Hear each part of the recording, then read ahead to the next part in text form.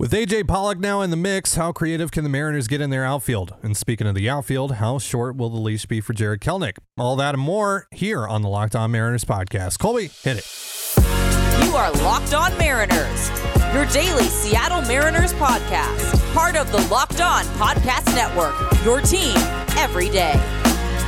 It is Monday, January 9th, 2023. This is Ty Gonzalez and Colby Patnode for the Locked On Mariners podcast, brought to you by BetOnline. BetOnline has you covered all season long with more props, odds, and lines than ever before. BetOnline is where the game starts. And thank you so much for making us your first listen. Subscribe, like, and turn on alerts if you're watching on YouTube, or subscribe and leave a 5-star review on your preferred podcast platform if you like what you hear. And if you want to hear from us even more, please consider signing up for our Patreon. The link, as well as our social accounts, is in the description below. It is Mailbag Monday. We got a few questions from you on Twitter, including this one from Max. If the season started today, would you put Jarred Kelenic in right field, A.J. Pollock in left field, and have Teoscar Hernandez as the DH instead of the platoon idea? This gives Kelenic more at-bats to see if he can turn into the player we are hoping to see. Could this happen a lot in April? So maybe against righties, but definitely not against lefties, in my opinion. Colby, how do you feel about it? It's the dumbest idea I've ever. No. So here's the problem with it, Max, is that part of the reason you brought in AJ Pollock is to not overexpose Jarred Kelenic. You really want to get him going early. The best way to do that is to really pick and choose your matchups very carefully. That means facing basically no lefties. He's really struggled against them. And maybe even a couple of righties that might maybe have like a really good changeup or something. Maybe you see him sit and Pollock gets those at-bats.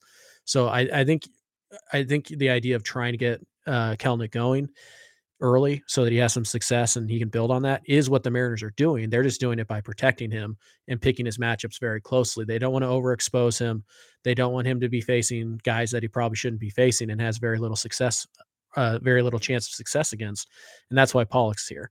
It's Kelenic and Pollock. They're one player is essentially how you need to look at it. Which is why I think the Mariners need to go out and still bring in another bat, somebody who can DH. And the other thing is you don't want Pollock out in the field every single day. He's still a capable defender in the corners, and you can get away with having him play center field once or twice, every 10 days or so. So I'm sure we'll see him out in the field some pretty early on. And I'm sure we'll see Teo DH and Kelenic play left. I'm sure we'll see that configuration a couple of times in April, but I wouldn't say a lot. Because the whole point of AJ Pollock is actually to protect Jarred Kelenic and to try and avoid, a really slow start with Kelenic where he loses confidence and now you have this black hole in left field. Like that's the point of AJ Pollock. So I think it's counterproductive if you just put Teoscar in the DH and you play both of them, a ton in April. I think that's kind of defeating the purpose of the whole signing to begin with. So for me, no, I'm sticking with the plan. It's Kelenic against righties mostly. It's Pollock against lefties mostly. And then every once in a while, they might both be in the lineup, maybe once a week. Yeah. And if you're going to run this combination of the four of Julio, Teoscar, Kelenic, and Pollock in the same lineup, I'd much rather have Teoscar play in the field than Pollock and have Pollock DH because, look, Teoscar's not a great defender, but he is very athletic. You can get away with it a little bit better than Pollock, and also just Teoscar's younger. Just overall, probably a better defender at this point than AJ Pollock. So, well, even if you're not, you don't want to run Pollock into the ground, right? It's not such a big difference in outfield defense that it's actively hurting you to have Teoscar out there. You want to keep Pollock fresh because there is the chance that if Kelenic, even if you give him every opportunity to succeed, he might fall flat on his face and you might need to use Pollock more like an everyday left fielder for a month or two until you can find a replacement type player there. So you don't want to burn him out too early. You really want to be smart with how you use Pollock. You want to be not cautious, but you don't want to be reckless with it either. All right, next question comes from Zach, who asks, at what point do the Mariners surrender on the Jarred Kelenic experiment? He's a popular piece in trade predictions, but his value just diminishes as he continues to fail to perform at the MLB level. I worry continued failure in the bigs tanks his confidence forever. So whenever we talk about Jarred Kelenic, we have the caveat of he's young. He's 23 years old. I don't think that if he struggles again this season, it dooms his major league career, but I think it dooms his future in Seattle. I think this is his last shot in Seattle to make it happen, because the Mariners are getting to a point now they can't afford to wait and see on someone like Jarred Kelenic. If he doesn't work out, and if Pollock can't play every day, they got to go out and get someone better, or they got to hope and pray that Taylor Trammell or Cade Marlowe or someone like that can be the guy that they're hoping that Kelenic can be, or at least be able to produce a little bit better than Kelenic can. So, yeah, this is it for him, for me, in Seattle, and I think the leash should be pretty short as well, because again, the Mariners are at a point now where they just can't wait and see. So if it's not working after, a month or so, I think, I'm exploring other options at that point. How do you feel, Colby?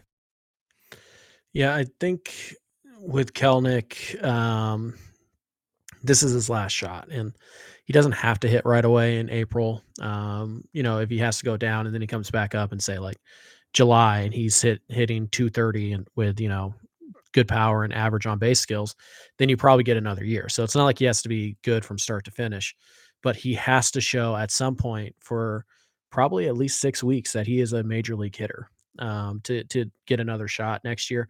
And even that shot's going to be less of because right now, Jarred Kelenic is the everyday left fielder. I mean, that's his role for the most part, right?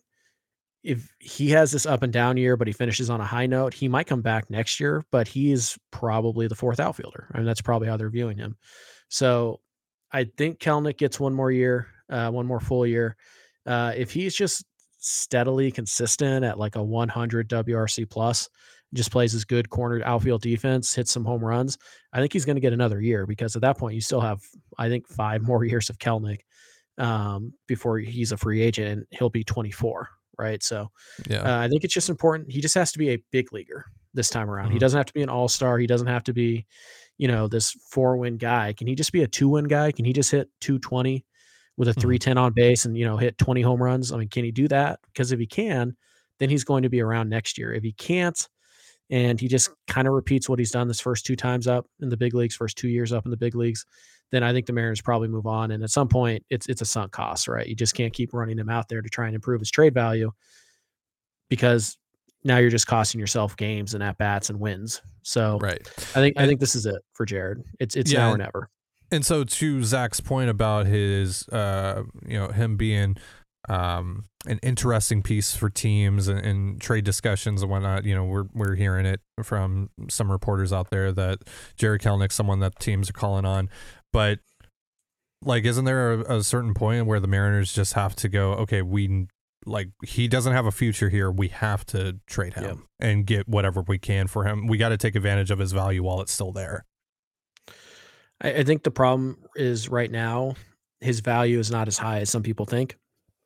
And so taking the risk that he can figure it out is more valuable to the Mariners than trading him for what they can get right now, because you can't trade Jarred Kelenic for Brian Reynolds straight up, right? That's not what we're talking about. Right. If you're trading Jarred Kelenic for somebody straight up right now, it's either a veteran who has coming off of a down year or two, maybe some injuries, or you're trading him for like a middle reliever type, maybe a Paul Sewald type, or another failed prospect from another team. That's really all he's worth right now. So to me and to the Mariners, that is worth more, or it is worth more to have Kelenic get these at-bats and see if he can figure it out than it is to trade him for those type of players. Right. Agreed. All right, we got more questions coming up here in just a moment, but real quick, a reminder, this episode of Locked On Mariners is brought to you by BetOnline. BetOnline.net is your number one source for sports betting info, stats, news, and analysis. Get the latest odds and trends for every professional and amateur league out there, from pro football to college bowl season and basketball. We've got it all over at BetOnline.net. And if you love sports podcasts, you can find those at BetOnline as well. We're always the fastest and easiest way to get your betting info. Head to the website today or use your mobile device to learn more. BetOnline is where the game starts. And you're listening to the Locked On Mariners podcast. Thank you so much for making us your first listen. It is Mailbag Monday. Let's get back into these questions. Mark wants to know, who has a better chance of being extended this season? George Kirby, Logan Gilbert, Cal Raleigh, or Teoscar Hernandez? So Colby, we've talked a little bit about this in the past, and we've talked about how tricky it is with these starting pitchers, with catchers, and handing out extensions. So I would say that it's Teoscar Hernandez, because right now the only tangible evidence leading to any sort of extension for the Mariners for any of these guys points in the direction of Teoscar Hernandez. We have reports that the Mariners have talked to Teoscar about an extension, or at least there's going to be an opportunity for that dialogue here in the near future.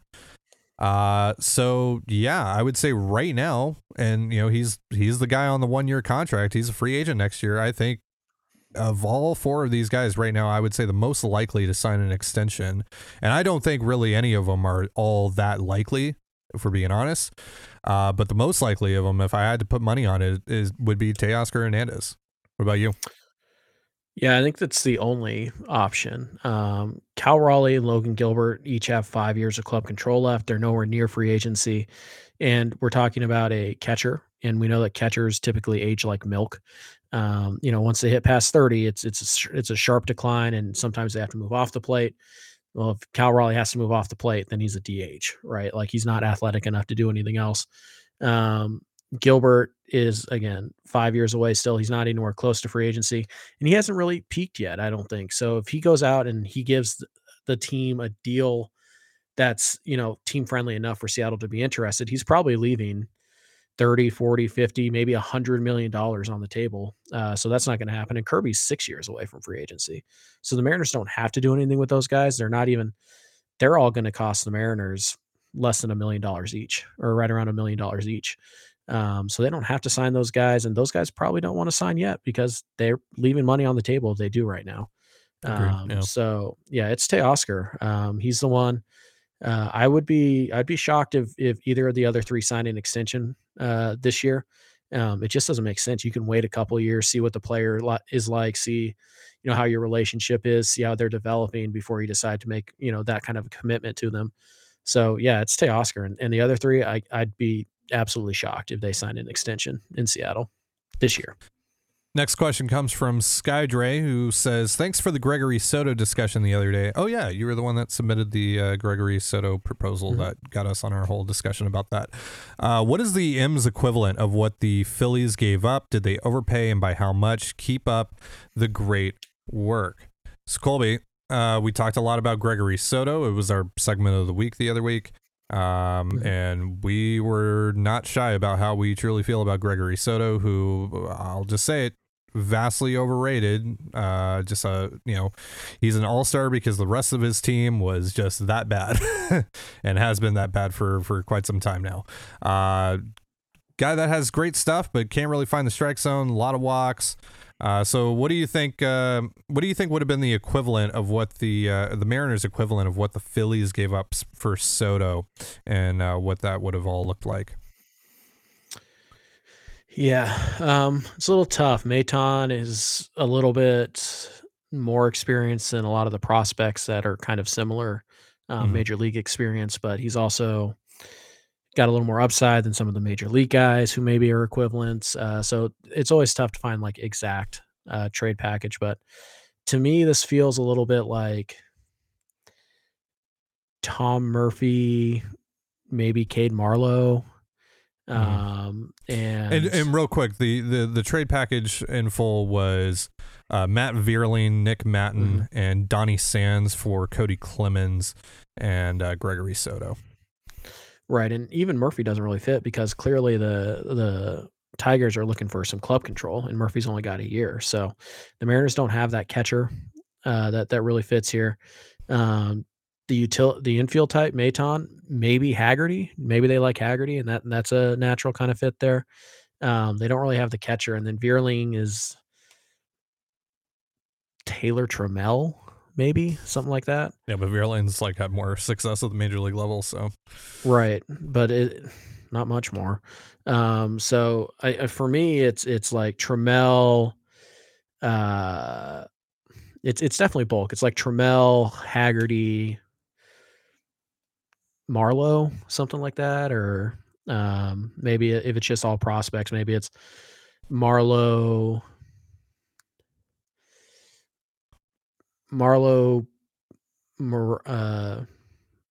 Baroa, maybe something like that. It's tough to say. It's not Yeah. the Mariners don't have exactly what Detroit got. They don't have those type of players. They have better players and they have similar players. They're just different positions, different points of their career. So, to me, I have a hard time imagining, Seattle not giving up at least Trammell and Haggerty would be my guess, roughly. And I personally would just rather have those two guys than Soto. So, All right, we're switching gears a little bit here with our next question. This one comes from Tyler, who asks, any way you see the Mariners retiring the number 51 twice for Ichiro and Randy Johnson in the coming years? They should, and I think they will. And teams have retired the same number for multiple players in the past, like the Yankees with the number 8. So it can happen. I think they should do it. I think for both guys. Should, but will they? And does Randy Johnson care? Because True. Randy Johnson has not like disdain for his time in Seattle, but that's definitely a fractured relationship. It is not as strong as Randy's relationship with like the Diamondbacks, right? So it's Sure. kind of one of those interesting ones. Whereas Ichiro is, bending over backwards to be a part of the Mariners in any way he can. So it's kind of one of those things. Like, yes, they're both deserving to have their number retired, but the fact that they gave Ichiro the number like so quickly after Randy left town, or I should rephrase that, so quickly after the Mariners ownership, like tried to ruin his career by saying he had these massive back issues. Yeah, Randy still holds resentment towards that, and I can't blame him. I mean, but a lot of those people are not involved anymore, though. I know, but still, it's still that team, right? And so maybe you can bury the hatchet, but what about Randy Johnson since retirement has given you the impression that he has any interest in being part of the Seattle Mariners organization in any capacity? I mean, hasn't he been involved in some of the celebrations that they've done? I think he threw out one first pitch, and that was hasn't it. he come to some of the Mariners No. Hall of Fame inductions? He hasn't? No. I can't. I don't think swear, I remember him. I think maybe he came to Dan Wilson's. Huh. I swear, He I wasn't remember at him being at a he couple was of them. Nope. He wasn't at Ichiro. Obviously, they weren't teammates, so that's fine. But he Right. wasn't. I don't think he was at Edgar's. I don't remember him at Edgar's. I don't remember him. I think he sends messages, but he doesn't come to those things. So Was he at Griffey's? I don't think so. I really Huh. don't. So there's definitely, Randy's not, and Randy's always been prickly, let's say, I guess is a good word for him. But he doesn't seem to want to be a part of the Mariners. Like he's like reluctantly a part of their history. At least that's how it comes off. So I don't know. I would like to think that the Mariners organization would do the right thing here and extend the olive branch for How do you know they a haven't? franchise great. Or maybe they have. How do you know- Yeah. But How do you know, they hey Randy, wouldn't- we want to retire your number. Like but we want to. But wouldn't they want to do it at the same time at this point as Ichiro? I don't think so. I don't think No? so. No. In fact, I guarantee you this: Ichiro's first. Oh, They're going to put probably. Ichiro. They're going to retire Ichiro 51, and then maybe they'll ask Randy, "Hey, do you want to do your own thing, and we'll double retire it?" But Ichiro's definitely going first. There's a 0% chance Randy Johnson gets his number Yeah. retired before Ichiro, because Well, if they were yeah, going to at do this that, it point. would have already happened. Yeah, it would have already happened. Yeah. So yes, they should. Both are obviously deserving to have their numbers retired. I just wonder, is Randy interested in being involved in that at all? Because if the player doesn't want to show up and they don't want it, like, what's the point? The whole point of the number retirement is that you celebrate the player and you let the player know you appreciate them. So I don't know, man. It's been so long since Randy's really been involved in this organization.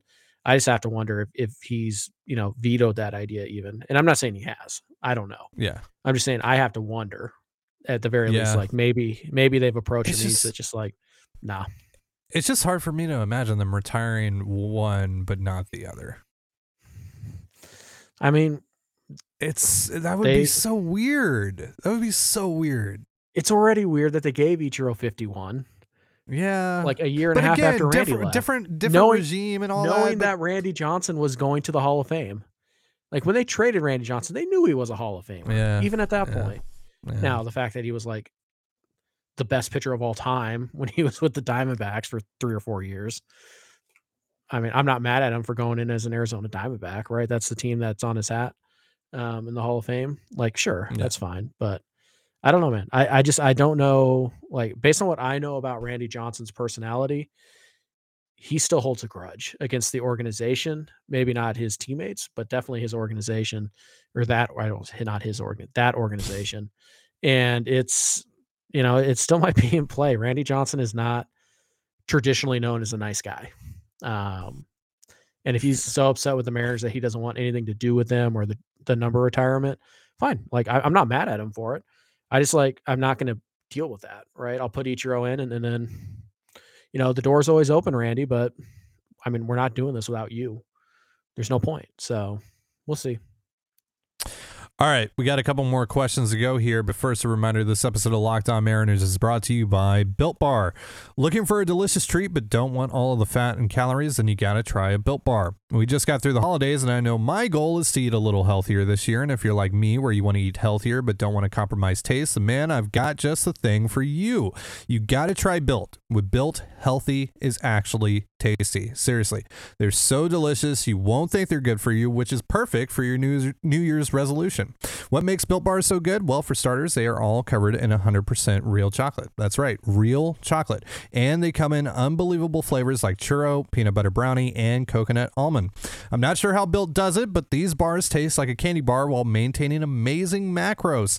And what's even better is that they are healthy. Only 130 calories and 4 grams of sugar with a whopping 17 grams of protein. And now you don't need to wait around to get a box. For years, we've been talking about ordering your Built Bars at Built.com. Now you can get them at your local Walmart or Sam's Club. That's right. Head to your nearest Walmart today, walk to the pharmacy section, and grab yourself a box of Built Bars. You can pick up a 4-bar box of cookies and cream, double chocolate, or coconut puffs. And if you're close to Sam's Club, run in and grab a 13-bar box with our hit flavors, brownie batter and churro. You can thank me later. And you're listening to the Locked On Mariners podcast. It is Mailbag Monday. Let's wrap things up here with a couple more questions. First up is Kyle, who says, I know bullpens are tenuous year to year. What are the chances Diego Castillo steps back into a high leverage role if he can figure his slider out? What pitchers do you see making the most impact in the bullpen other than Brash, Sewald, and Munoz? Colby. Sure, let me go first on this one. I have no idea what to do with Diego Castillo. I really don't, because even last year, there were times where he was really good, and then times where he was the worst pitcher on the planet. And you're right, it is all about that slider. It's a very flat slider. It's not a big sweeper or anything like that. It's almost more like a cutter. So he has to have really good control of that, because there's just not a ton of value coming off of the fastball or sinker, really. So it's all about that slider. He has to have good control, and if he does, then yeah, he's probably going to pitch, some high leverage situations, and he's probably going to be fine in those spots. But if he doesn't, he's going to lose you games. The Atlanta game comes to mind immediately, even though the Mariners won that game. But he will lose you games if he does not have that slider. So it's really interesting. I thought maybe he was a non-tender candidate. We're way past that point. I thought maybe they could extract some trade value from him. It doesn't sound like that's a possibility. It sounds like their plan is to have him come back and have Castillo be a big part of their bullpen. So I sure hope he can figure that slider out. But it's like I said, it's not a great pitch. He really does have to locate it. And when he does, it plays off well with the fastball. But if he doesn't, it's a cement mixer that's usually in the middle of the plate. Yeah. Or it's way off the plate and it's ball 4. So, yeah, I really don't know. Like you said, it's kind of a year to year, outing to outing type of thing with Diego Castillo. But the Mariners seem to think that they can get more good than bad out of him.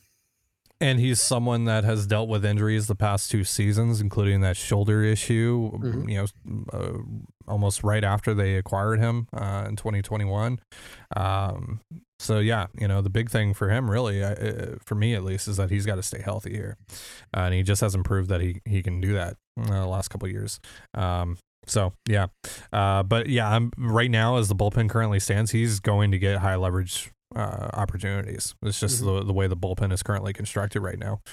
Right. At least mid leverage, because typically there's only one real high leverage spot in a game, right? Maybe 2. And those are going to Munoz and Brash for the most part, and then Sewald. So yeah. But after those 3, it's anybody's guess. Yeah. You're asking me who I trust the most after those 3? Probably Festa. which, is probably why the Mariners should go ahead and add another arm to the bullpen.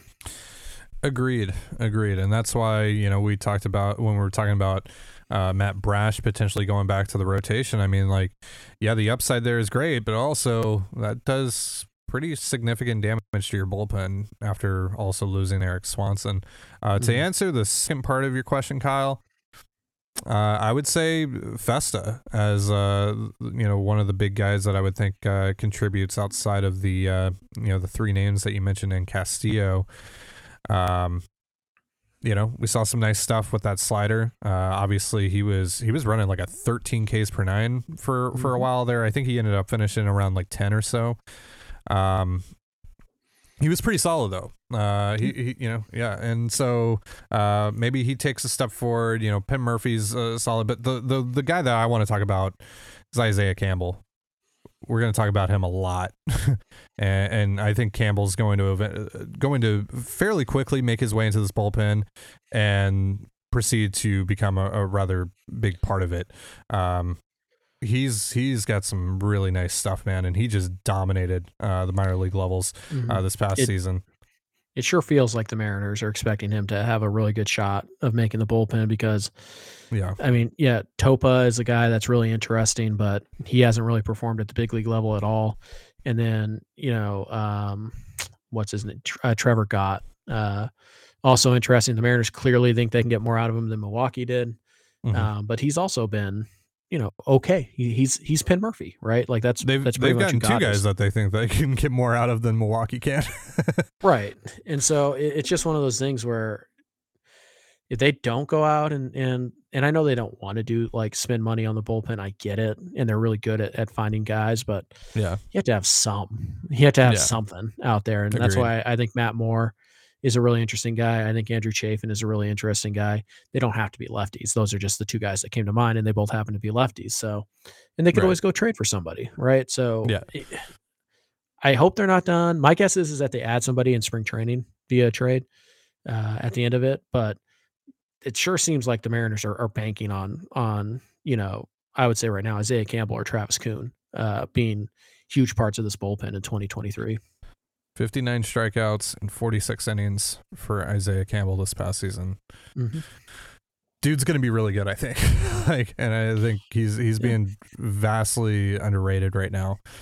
Do you really want him to be your third best reliever though at any point this year? I don't, but I think with the way that he's performed as of late, I mean, if he becomes that, fine. But do you want to bank on him? And Mariners juju and all that stuff, yeah, he's going to end up being one of those guys. But no, I don't want to bank on that. No, absolutely not. To answer your question, no. I would like for them to go out and add another bullpen arm and spend a little bit of money on that arm to land it as well, if that's what it takes. I mean, we're probably doing prospect week, not next week, but like the week after, unveiled the top 30 and whatnot. We're probably going to talk about Campbell, or go trade for Kendall Graveman, or go trade for Joe Kelly if you think you can fix him. Like, do that. Just go get somebody who is at least in Paul Sewald's realm. Go get another Sewald. Yeah, I really think that they need to do that, and that's kind of been an overlooked part of this roster here for a while. They either need to go buy one or they have to develop one, and they can't wait until July to do it. Yeah, everyone's so hyper-focused on the bats, and I get it.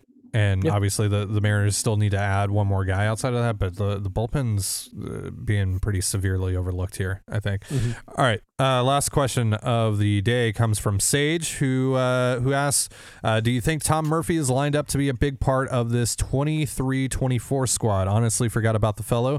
My buddies have said he could be a good trade chip or a great primary DH. So the reason why I picked this question, Colby, is because from the CTZ account, I believe, a few days ago, you tweeted that you think that Tom Murphy is being vastly overlooked. Speaking of things that are being vastly overlooked, so I want to get your thoughts on Murphy overall and how he fits into this roster and how he fits in line with Sage's question here. Sure. So let's get this out of the way. He would not be a great DH option. Tom Murphy is a guy who's had one fantastic year, and that was in 2019. Then he was hurt and missed all of 2020, the shortened 2020 season. 2021, he was okay. Wasn't great. He was fine for a catcher. And then last year he got off to a really good start, but unfortunately got hurt. Major shoulder surgery. That is a question, big question. We'll see how that impacts his swing and obviously his defense. But when you look at Tom Murphy's career as a whole, he has plus power. He crushes left-handed pitching, destroys it, and he's been a solid average or maybe even slightly better defensive catcher who pitchers generally like throwing to. So there's a lot of value there in a guy who, like Tom Murphy, probably only going to catch 45, 50, maybe 60 games. And I just feel like people look at that and they say, well, that's not that valuable. You could just throw anybody back there for 60 games. And I point to 2022 Luis Torrens. And then when Torrens didn't work out, it was Knapp. And then when that didn't work, it was O'Keefe. Like, you know what I mean? So like, it's one of those things where, yeah, you're only upgrading that spot for, let's say 60 games. 60 games is a third of the season. I mean, that's a pretty significant chunk. That's 250 plate appearances, give or take. And again, that's not counting. You could DH him sometimes against left-handed pitching, or you could DH Cal Raleigh against left-handed pitching and put Murphy behind the plate. So I think Murphy's probably going to get 300 plate appearances. And as much as I love Luis Torrens, he was not very good last year. Murphy should be better than Luis Torrens was last year. Again, the shoulder thing is a serious issue. So we have to see how he looks in spring training. It's definitely something we're going to watch. But Murphy is a guy who, if you use him correctly, is going to crush left-handed pitching. He can catch, if Cal Raleigh needs to go on the 10-day IL, 15, whatever, IL, knock on wood, he can be your primary catcher for a few weeks and not absolutely kill you, even against righties. And he is a guy who is thought of pretty highly in that clubhouse as a leader. He's a really, really good guy to have on your bench. And that's why I wouldn't trade him. I see a lot of people like, trade Tom Murphy for this middle relievers. No, the backup catcher is more valuable than another team's Penn Murphy. He just is, especially a good one. So, I think Cal Raleigh, or I think Tom Murphy is being overlooked. I'm not saying he's going to be a 3-1 player or anything like that, but I think for the role that you want him to play, there's probably not more than 5 teams that have a better situation at catcher than the Mariners. So don't mess with it.